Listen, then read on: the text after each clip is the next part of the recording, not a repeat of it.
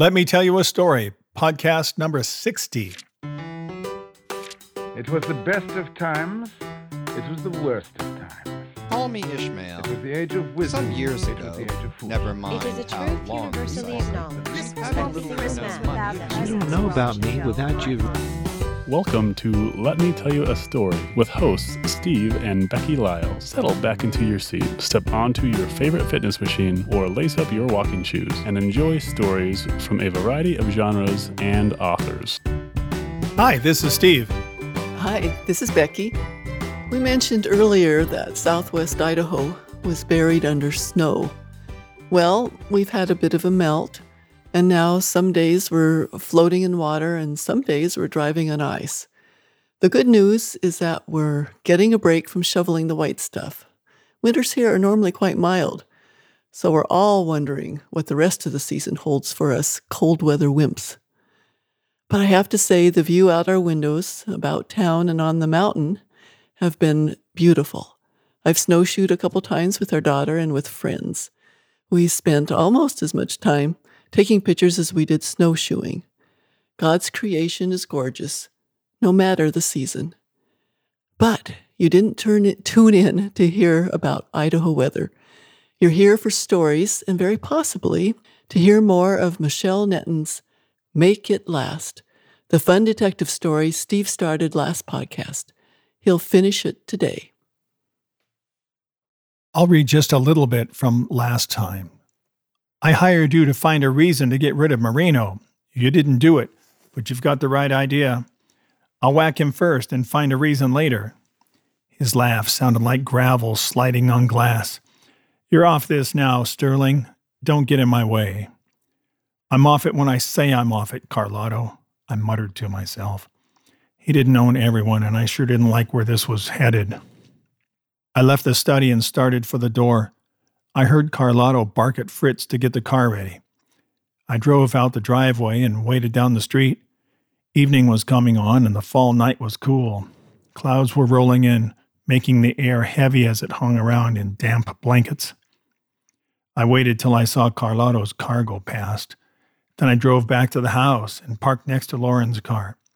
Seemed like I'd just been here. Fritz wasn't going to let me in if it was up to him, but I pushed past his penguin suit into the hallway. "Lauren here?" I called out loudly. A door opened and I heard footsteps upstairs in response. I smiled at Fritz. "Thanks," I said. "That will be all for now." I always wondered what it would feel like to say that. Above his black bow tie, his pencil neck was steaming a nice shade of maroon. But after he assessed how a tackle between he and I would end up, he turned and left. Smarter than I thought. By then, Lauren was coming down the stairs.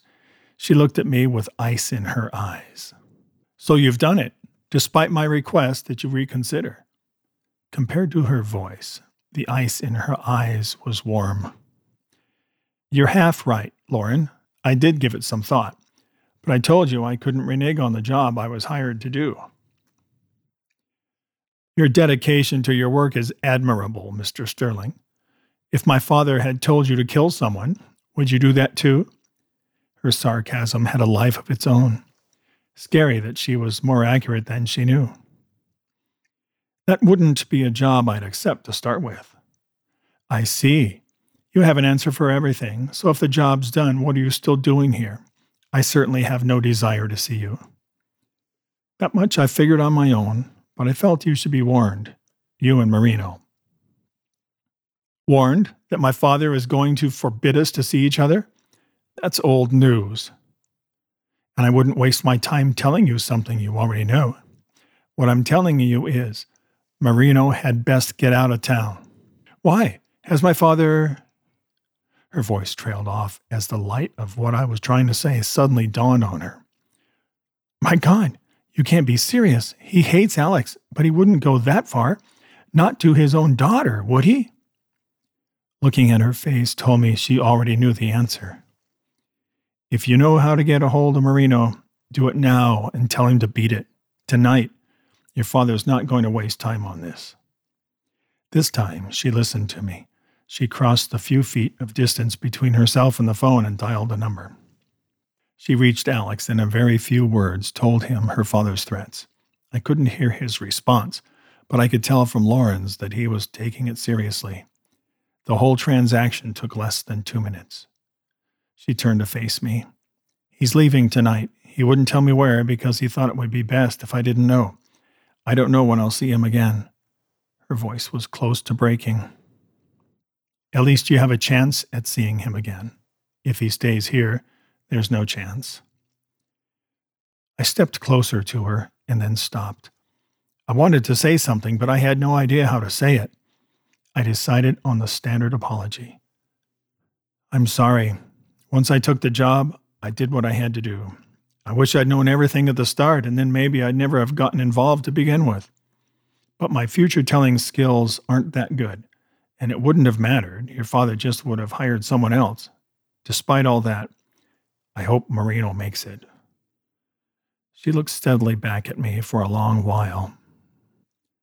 I still don't understand why you had to tell my father about us. Obviously, it's some personal code of honor. But I have to say I don't sense any malice or ill will from you.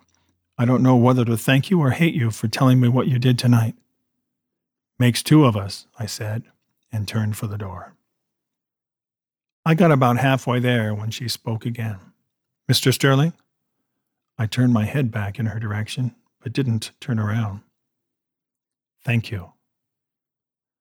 That was all she said, and it was enough. I left. Or at least I was on my way out when Felicia decided to make an entrance. She walked into the living room, barely glancing at me. It was plain there was something else on her mind. You have business with Lauren? She said, as she saw Lauren behind me. Suddenly, my little sister's having men around. Where's Alex, Lauren? Really, Felicia, not tonight, Lauren said. I'm not in the mood for your comments, especially not when you've been drinking. Felicia ignored that. It's good to see you with someone else anyway, because Alex isn't interested in you. Would you like to know how I know that? I could see Lauren was mortified by her sister's behavior. Please excuse my sister's rudeness, Mr. Sterling. Oh, Mr. Sterling may as well hear what I have to say. Maybe it'll interest him too. What is so interesting, Felicia? I asked. Nothing you've said so far qualifies. Her eyes narrowed a bit, but she kept on with her original subject. My sister thinks Alex is in love with her. Well, he isn't. He's in love with her money, though. The two of them went at it like I wasn't even there. I wished I wasn't, but Felicia was driving at something and I wanted to know what it was. Felicia, stop it, Lauren demanded. You're drunk. An embarrassment to yourself and to me. I don't have to defend Alex to you. I have no reason not to trust him. Felicia's laugh was cruel. Then let me give you one. Your little network of trust has missed a few facts. Alex not only won't be faithful to you in the future, he isn't faithful to you now. She walked further into the room. I know, she said pointedly, turning around. How could you know? How do you think? I watched Felicia as she flashed Lauren a slow, venomous smile. It took all the beauty from her face. Lauren stepped back as if struck. I don't believe you, she said. You're lying. Felicia sauntered slowly toward Lauren. Oh, it's true, dear sister. Your faithful little Alex is a lot of fun, isn't he? Stop, Lauren yelled. You're such a snake. Do you always have to take everything away from me that I love? Someone would eventually, so why not me? Felicia purred. All in the family that way. At least Alex has a real woman for comparison. I can't figure what it is with women out of control. I'd rather face a loaded gun. At least then there's nothing to argue about. I've rarely seen such cruelty as this displayed for no apparent reason. And when I have, it's usually been from a woman. Get out, Lauren said, her voice trembling. Get out! Finally, too late, Felicia obeyed. She left, the spikes of her heels pounding into the marble tile like her words had pounded into Lauren. I looked over at her. Her shoulders, before strained in defiance, were now slumped in defeat. She walked slowly to the couch and lowered herself onto it. I thought for a moment she might collapse. I had an impulse to offer comfort, but if there is comfort for such a moment, it is beyond my scope. I was watching a grief I had no right to see. I barely heard her when she spoke. I'm so humiliated. I'm sorry you had to see that. I crossed over to her and stood awkwardly. You don't have to be embarrassed for my sake. Felicia was completely out of line. I'm sorry for the things I heard. Not for hearing them, but for what they meant to you. I appreciate that, Mr. Sterling. What you don't know is that this is how it's been between Felicia and me all our lives. And my father, too. They've controlled me, never letting me forget my shortcomings. She clasped both her hands in her lap. For what it's worth, I think you're the only one in this family worthy of respect. You have real class, Lauren, the kind that's a lot more attractive than Felicia's brand of looks, believe me. Her smile was weak. Alex didn't think so, did he? It really is beauty that counts after all. I so hoped it wasn't. I thought character and charm might count for something, since beauty would never be mine. But now Her voice trailed off as she shrugged helplessly. I felt uncomfortable trying to offer consolation. Listen to me, Lauren. I knelt down so we were at eye level before I continued. A while back you said you'd rather have a lie than the truth. But I don't believe that. If Felicia is right, Alex is a lie, and I don't think you'd want that. Where's that tough woman who knew what she wanted, no matter what? If Alex didn't choose you over Felicia, then he's a fool. She looked back at me with eyes that couldn't fight the tears off anymore. Beautiful eyes, actually, begging me to change the awful truth. The tears brimmed, but didn't spill. Her voice was little more than a whisper. Thank you, Mr. Sterling, but please don't mention his name anymore. I know what you're trying to do. She put her hand against the side of my face while she spoke. The gesture surprised me, but I said nothing. Please go now, she said, removing her hand. I'm just tired. I stood up to leave. Call me if there's anything you need. I mean that.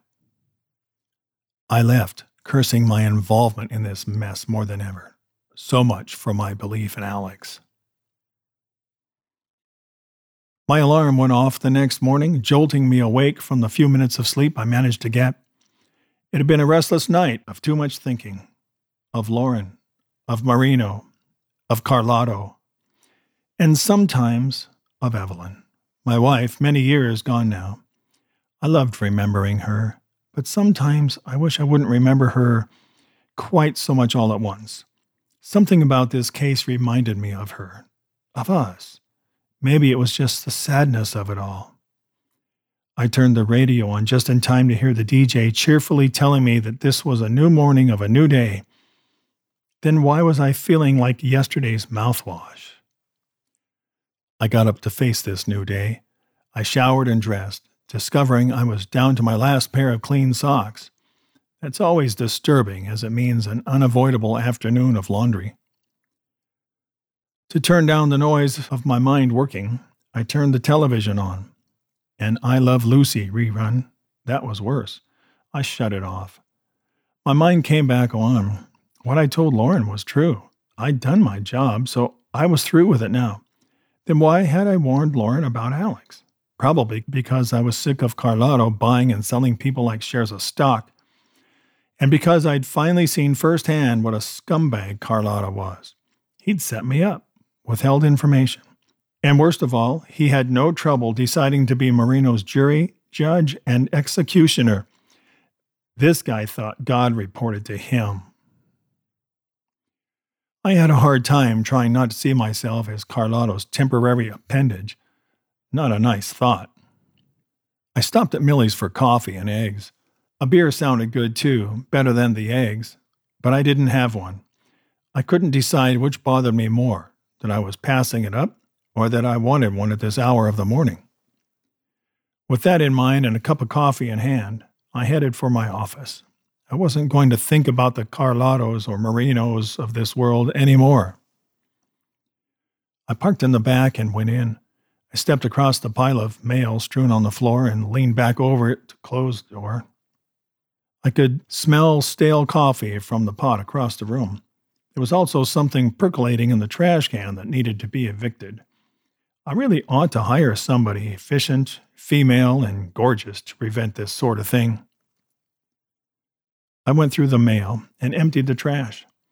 My answering machine told me Charlie had called. I called him back, and he answered on the second ring.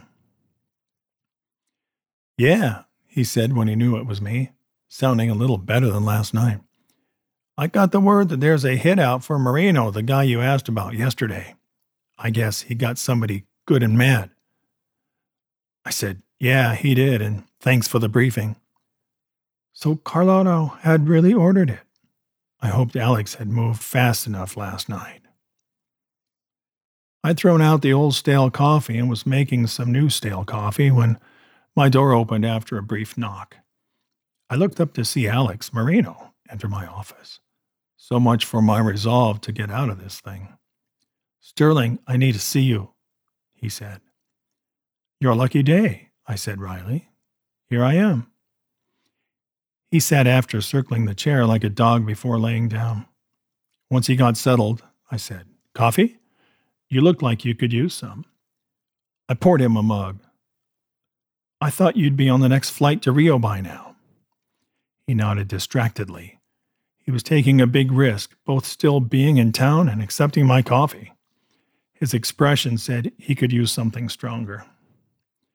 Outwardly, he was quite dapper, dressed in tan khakis and a pale green and white striped shirt so starched it could have stood up without him. Clean-shaven, smooth, tanned skin, blonde hair combed back, a walking advertisement for GQ.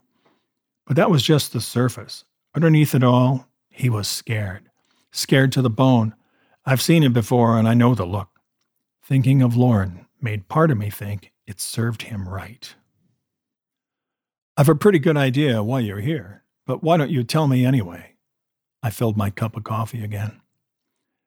"I didn't know where else to go, what else to do. You know Carlotto's got it in for me, and that's nothing I know how to handle. All because of my relationship with his daughter." "Which one?" I said dryly.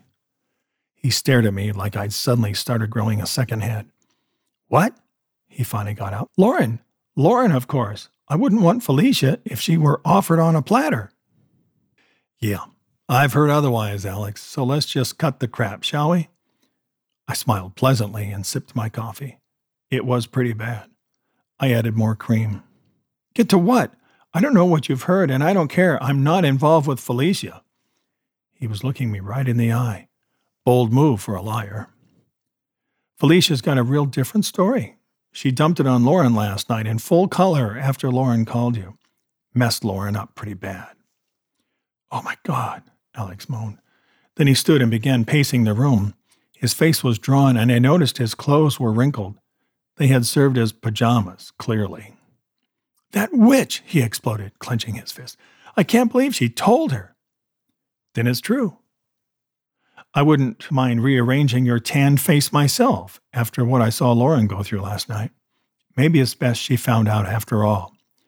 Alex glared at me, his face drawn in agitation.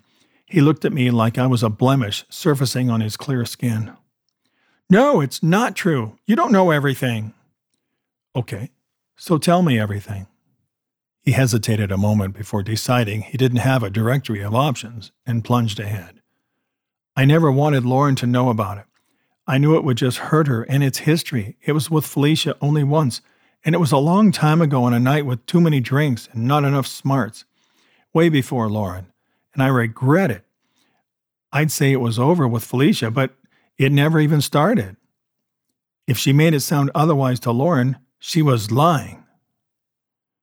"She was lying, Marino? Or you're lying? One of you is." "Would you give me a break, Sterling? I'm telling you the truth. Felicia's a piece of work, and anyone who'd be with her is nuts. It was a stupid, drunken mistake." That was true enough. And strangely enough, Alex had all the appearances of someone telling the truth. Even good liars aren't usually this convincing. I thought of something else. Okay, so let's say I buy your explanation about Felicia. How about you explain your deal with Carlotto? What deal? The nice little arrangement where he pays you to spend time with Lauren. Pretty easy way to make money. Yeah, I did that deal with Carlotto, and I'd do it again. You know why? Because Carlotto's a lying, stinking dude, and he treats Lauren like dirt. So yeah, I took his money and Lauren knew about it too. We were saving it, and when we had enough, we were going to get out of here. Well, I guess he told me. Oh, I said. I kind of liked the idea of the two of them taking Carlotto's bucks, if it was true. Suddenly I was feeling a lot more like a shrink and less like a private detective. Something wrong with the coffee? I asked. No, he said, but he looked down at the cup like vermin might be about to crawl out of it. Well, as interesting as all of this is, you haven't really told me why you're here. I need help. You were the only one I could think of who could help me. I don't know where else to go. Now Lauren thinks I'm involved with her sister, and I can't even talk to her and explain. Oh, there just isn't any answer. Forget it, Sterling. I was wrong to come here. Sit down, I said. You're driving me nuts with the pacing. You're right about one thing. You do need help. He sat, or rather slumped, back into the chair. How can you help me? He started to get up again. That's what I'm working on right now. Just let me think. And for heaven's sake, stay put in that chair. I sat at my desk a while with my feet up, thinking. Didn't drink any more coffee. I had a lot to think about.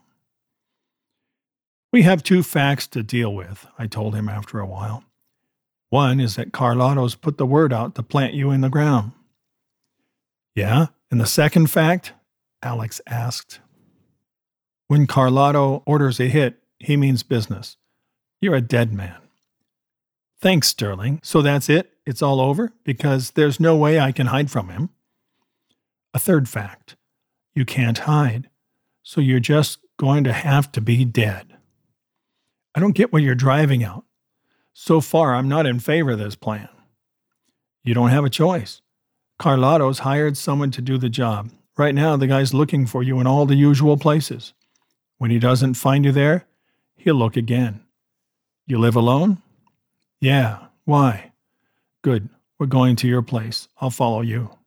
We're going to my place? That's crazy. It's the first place they'll look. Yep. And they've already done it. So we're going there now before the guy circles back. Sure, it's a risk, but from where I sit, I don't see any other options. If he could have argued, he would have, and I can't say I blame him. But he didn't. I slipped a few items from my desk into my pocket, patted my Colt revolver to be sure it was still sitting comfortably in its shoulder holster, and followed him out. He lived in a second-floor apartment in a pretty good part of town, which was good for us. Carlotto's hitter wouldn't hang around here too long if he couldn't find what he was looking for. I climbed the outside stairway, and after assuring myself no one was waiting for Marino, I motioned him inside. There was still just enough daylight that we didn't need any lights yet. The place had a rented as-is look to it. I doubted if any of the furniture belonged to him. He read my mind. This is my place, but none of it's my stuff, he said, and added grimly, I wasn't planning on being here long, and it looks like I was right. Got any beer? I asked. Beer? He stared at me incredulously. What do you want beer for? What do most people want beer for? I'll check myself, I said on my way to the kitchen. I took a detour and ended up in a utility room where I pulled a shade and double-checked the lock on the window. Not much chance of an entrance through a second-story window, but I wasn't taking any chances.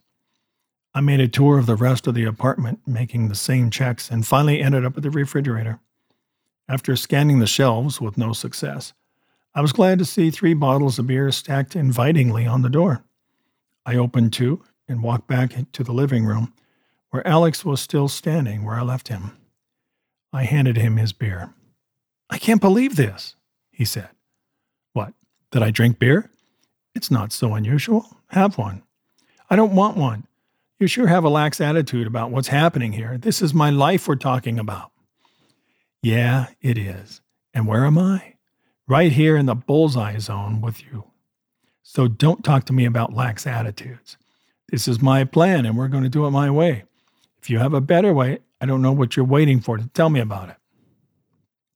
You know I don't have any plan. I don't even know what yours is, he said, sinking into a generic-looking chair. Part of it includes having a beer. So drink up. I held up my beer in a mock toast and took a gulp.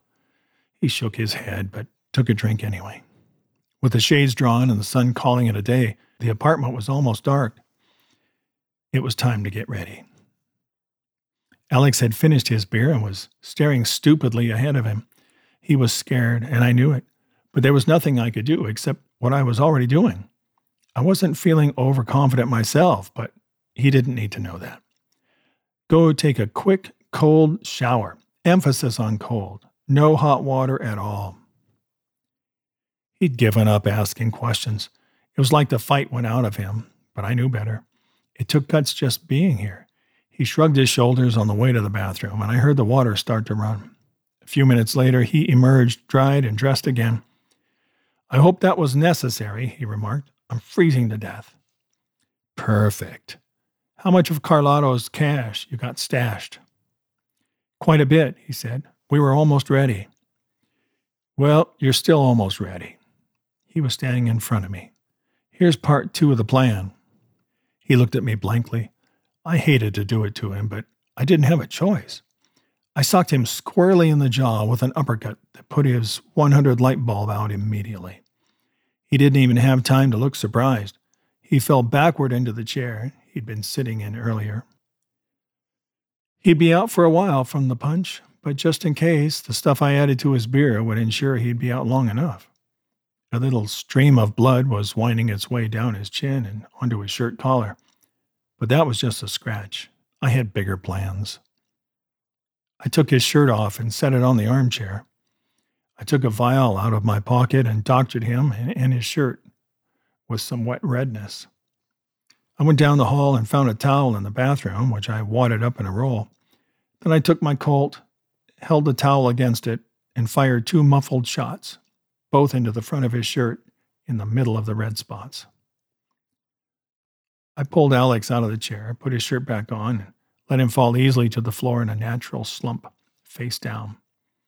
Then I took the towel into a closet, put the 2 spent bullets in my pocket, and switched on a couple lights.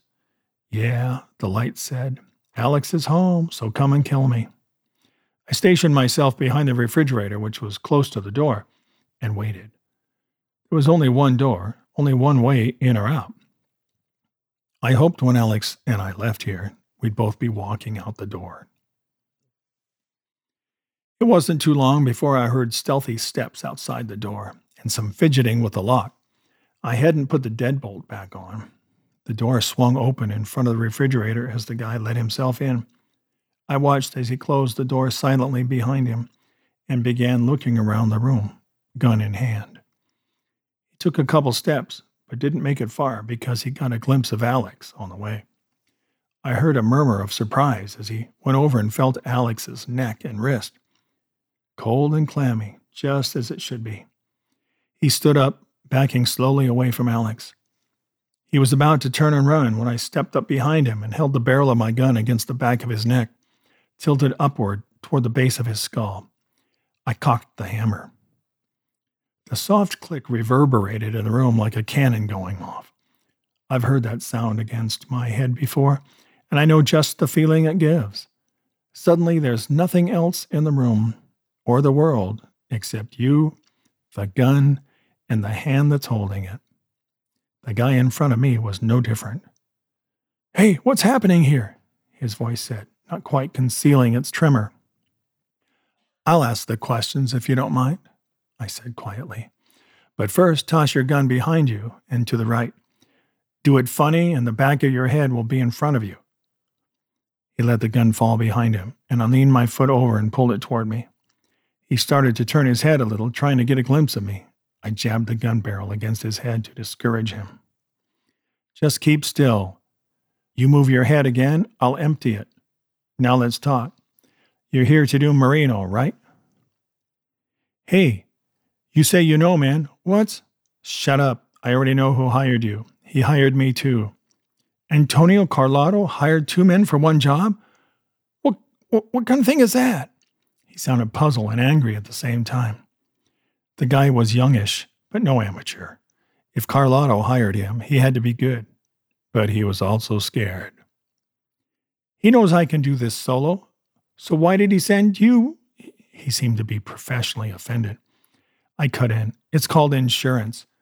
It's a 2-for-1 job for me and none for one for you. What are you talking about, man? You haven't figured it out yet? You've been set up. Carlo just nailed you. What for? I guess you must have made him mad. I had 2 hits. One was Marino here, and he's done. 2 was to take care of you. What? Listen, he pleaded. Relax, pal. I'm going to do you a favor. Not because I like you, but because I don't like Carlotto. I'll let you walk out of here and settle a score with Carlotto on your own. Just one thing. Sure, man, anything. We never met. Got that? Sure, you got it. I don't even know who you are. If Carlotto dies, the contract on me dies with him. Is that the trade-off? I couldn't say. You have to figure it out for yourself. I'm not even here, remember? Who knew if he'd keep his mouth shut? I suspected he'd not be too thrilled to talk about how Carlotto had suckered him. How he dealt with Carlotto was his own personal business, too. I had to be ready if he didn't follow through, but maybe he would. It was worth a shot, for Alex and Lauren's sake. I stooped down and picked up his gun. I unloaded the clip in the chamber and shoved the empty gun into his back pocket. I knew from the way he was standing there that he was really expecting me to do him. People can say anything, but a gun only says one thing. Beat it, I said. He went so fast he almost left sparks. I listened to his footsteps on the stairs and then heard a car start and peel out. He wouldn't be back this way again. I crossed over to the phone and dialed. I filled my mouth with what was left of the beer and asked for Lauren in a muted voice. When she came on the line, I told her to get over to Alex's apartment and to bring anything she wanted to have with her for the next few weeks. I told her charm and class had won in the end, and that Alex would explain everything and that she would like his explanation. She had lots of questions, which I ducked, but she wanted to believe me, which was the main thing, so she agreed to come. I hung up the phone and stepped over to Alex. He looked awful. I had to shake him up and slap his face lightly a couple times before I got a groggy response. He sat up slowly, shaking his head, and then he moaned, holding the back of his hand to his mouth. What happened? He managed to get out. You were killed, I said. It's over. Carlotto thinks you're dead, or he will soon. Or maybe something else will happen, and he won't think anything about anybody at all. Best not to explain that part. It sailed right past Alex anyway. He'd sat up by now and was dazedly looking around. All I remember is taking a freezing shower. Hey! He looked down at the fake blood on his shirt. He touched the blood. Hey, this isn't real blood. He fingered the sore spot on his jaw where my fist hit. And hey, I just remembered you punched me. He said and looked up at me with a start of a silly grin on his face. With the fake blood all over him, he looked pretty gruesome, but I had to grin myself. Yeah, sorry about that. No choice. It's okay. You must have rigged something up. I guess I get it now, he said. Then the smile faded. Somebody came to kill me, didn't they? Yep, I said. And he thinks you're dead, so you'll have to split town, but you should be able to, and nobody will be coming after you. But what about Lauren? I can't leave without her. You won't have to. She's on her way here. You've got some explaining to do, but if you handle it right, you might even get some sympathy. He got slowly to his feet and approached me. I don't even know you, he said, but I feel like you're the best friend I never had. I don't know how to thank you. I could pay you whatever you want, Nope. You keep Carlotto's money. You're going to need it. I paused for a moment and then said what was on my mind. Believe it or not, I loved somebody once. You and Lauren, make it last. That'll be thanks enough. He reached a hand out and I shook it. I will, he said. And he had that silly grin again, just like a man who's been delivered from a death sentence should have. I left, feeling not great, but better. Alex and Lauren would have a tough road, but they could make it if they wanted to. I was headed for Millie's for another beer. I thought about loves lost and loves won, but mostly about loves lost. Professionally, I blew the assignment, reneged on the job. But my lost Evelyn would have been happy with the way I played this one. And at least I liked myself a little, and that was good enough for me. I didn't do what I was hired to do, the opposite, in fact, but it might just be my best work so far.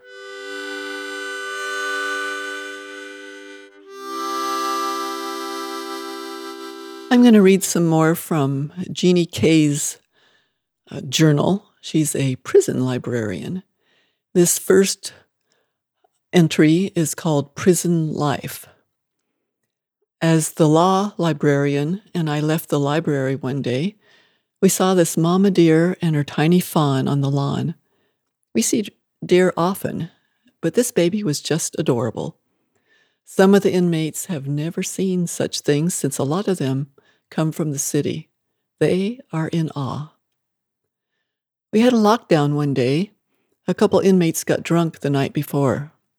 So we had to search the whole camp to try to find the stash of hooch, or jack, as it is called here, pruno in other places. The guys steal packages of sugar and yeast and then take fruit from the chow hall to make it. They usually put it in places or make it in places like the bottom of a waste paper basket in a common area. When we have a lockdown like that, all staff is put to work doing things like making sandwiches, searching cells and other buildings, called shakedowns and so on. I got to make out the shakedown slips for all the cells. One guy had 52 packets of sugar. We found some interesting concoctions and shampoo bottles, etc. They strip search the guys first and then send them to the gym while the units are searched. I have shakedowns in my library every couple nights. They think we librarians are not security-minded enough, or we're too liberal. I'm not liberal, though. I want a couple cameras, even if they are dummies, so the inmates are not so tempted to steal stuff out of the library and or pressure my clerks to give them this or that. That's called bulldogging. The fact that you always have to be so aware of everything is very stressful, and I am really tired by the end of the day. This entry is called Library Clerks. I was helping one of my clerks find information for college grants one day, and he was telling me he knew the internet inside and out. And I looked at him. He said, "Well, I haven't been down that long. Can you imagine being in prison for a long time and then coming out to all the stuff we are used to these days? They can't use the internet. It is only in our office, and they are not allowed in there." One clerk says he has 7 kids from 5 or 6 women. His 5th wife is taking care of the children since he has custody. Do you believe that? Nah, me neither. I told him it was too bad he wasn't there with them. He's a very nice guy. I told one of my girlfriends about the book we had to read called Games Criminals Play. She remembered me telling her about what they call downing the duck. If you give them a pencil, then they want a cigarette, and so on, until they blackmail you with all you have given them, so you will give them sex or drugs. So she told me, "Don't you even give them a pencil." Well, I have this mechanical pencil in my desk, which I might as well throw away because I have no lead for it. One of the clerks keeps teasing me, saying I should give him the pencil. He keeps saying it is calling his name, which makes me laugh. Another clerk says, "We can have those. You could give it to us." I said, "You may be able to have them, but I can't give it to you." I also have a meth cook for a clerk. He is very proud of his ability to make meth and plans to go back to doing it as soon as he gets out. Believe me when I tell you money isn't everything. This guy says he wants for nothing, but he has no teeth from doing meth. And cooking it ages a person badly. He is serving 8 years for his crimes, which include arms dealing. I asked him if he thought it was worth it, and he said, yeah. The clerks know they have one of the best jobs in the prison, but somehow they just can't seem to help themselves from doing things that, like taking home reference books they aren't supposed to, and then they get caught and fired. The other librarian hates to fire them, so she often doesn't press charges or write them up, which makes the officers mad at her. So far, I have agreed with her decisions. I kept telling one young man to behave because I didn't want to lose my good clerks while I was gone to training, and sure enough, he was stealing from us and lost his job. I had words with one guy about his hat, and after he showed me that there was no rule against it, I said, as long as there isn't a rule, I won't enforce it. But since there is a sign on the door asking them to remove them, and I told him he didn't have to, now he does. This entry is 4th of July in prison. Since it is a holiday, and the prison provides special meals for the inmates and the staff, I thought I would go in early and have lunch. But I forgot that everything else in town would be closed, so I got there a bit too early, since I couldn't do my errands en route. I traipsed up to the softball field to watch the inmates play ball while I waited for lunch to be ready. Yes, the guys play softball in this prison, including a team that goes to town and plays in a town league. So I get up there, and there are a ton of inmates, probably all 500, and no corrections officers or any other staff for that matter. I was a little nervous, to say the least, and I was thinking, the other staff are probably wondering what the heck I'm doing up here. I knew there were cameras on the inmates, but if they had decided to do something like kill me, it would have been all over by the time they got there. On the other hand, it was a good thing. One of the officers told me later that I went up there. It showed I was interested in the men and not afraid of them. He is all for building rapport between staff and inmates. One of the guys up there told me I sure picked an appropriate shirt for the day. I had on a flag shirt. Another guy told me he was new to the prison, and he was a little surprised there wasn't even one correctional officer around when the guys had these lethal weapons in their hands. I did have a radio with me, and the inmates asked if I could radio and ask someone to get their ball that went over the fence on a home run. So I did. The perimeter officer came and got it for them. After about a half hour, I figured I had stayed long enough and went down and ate prison food with some of the kitchen staff.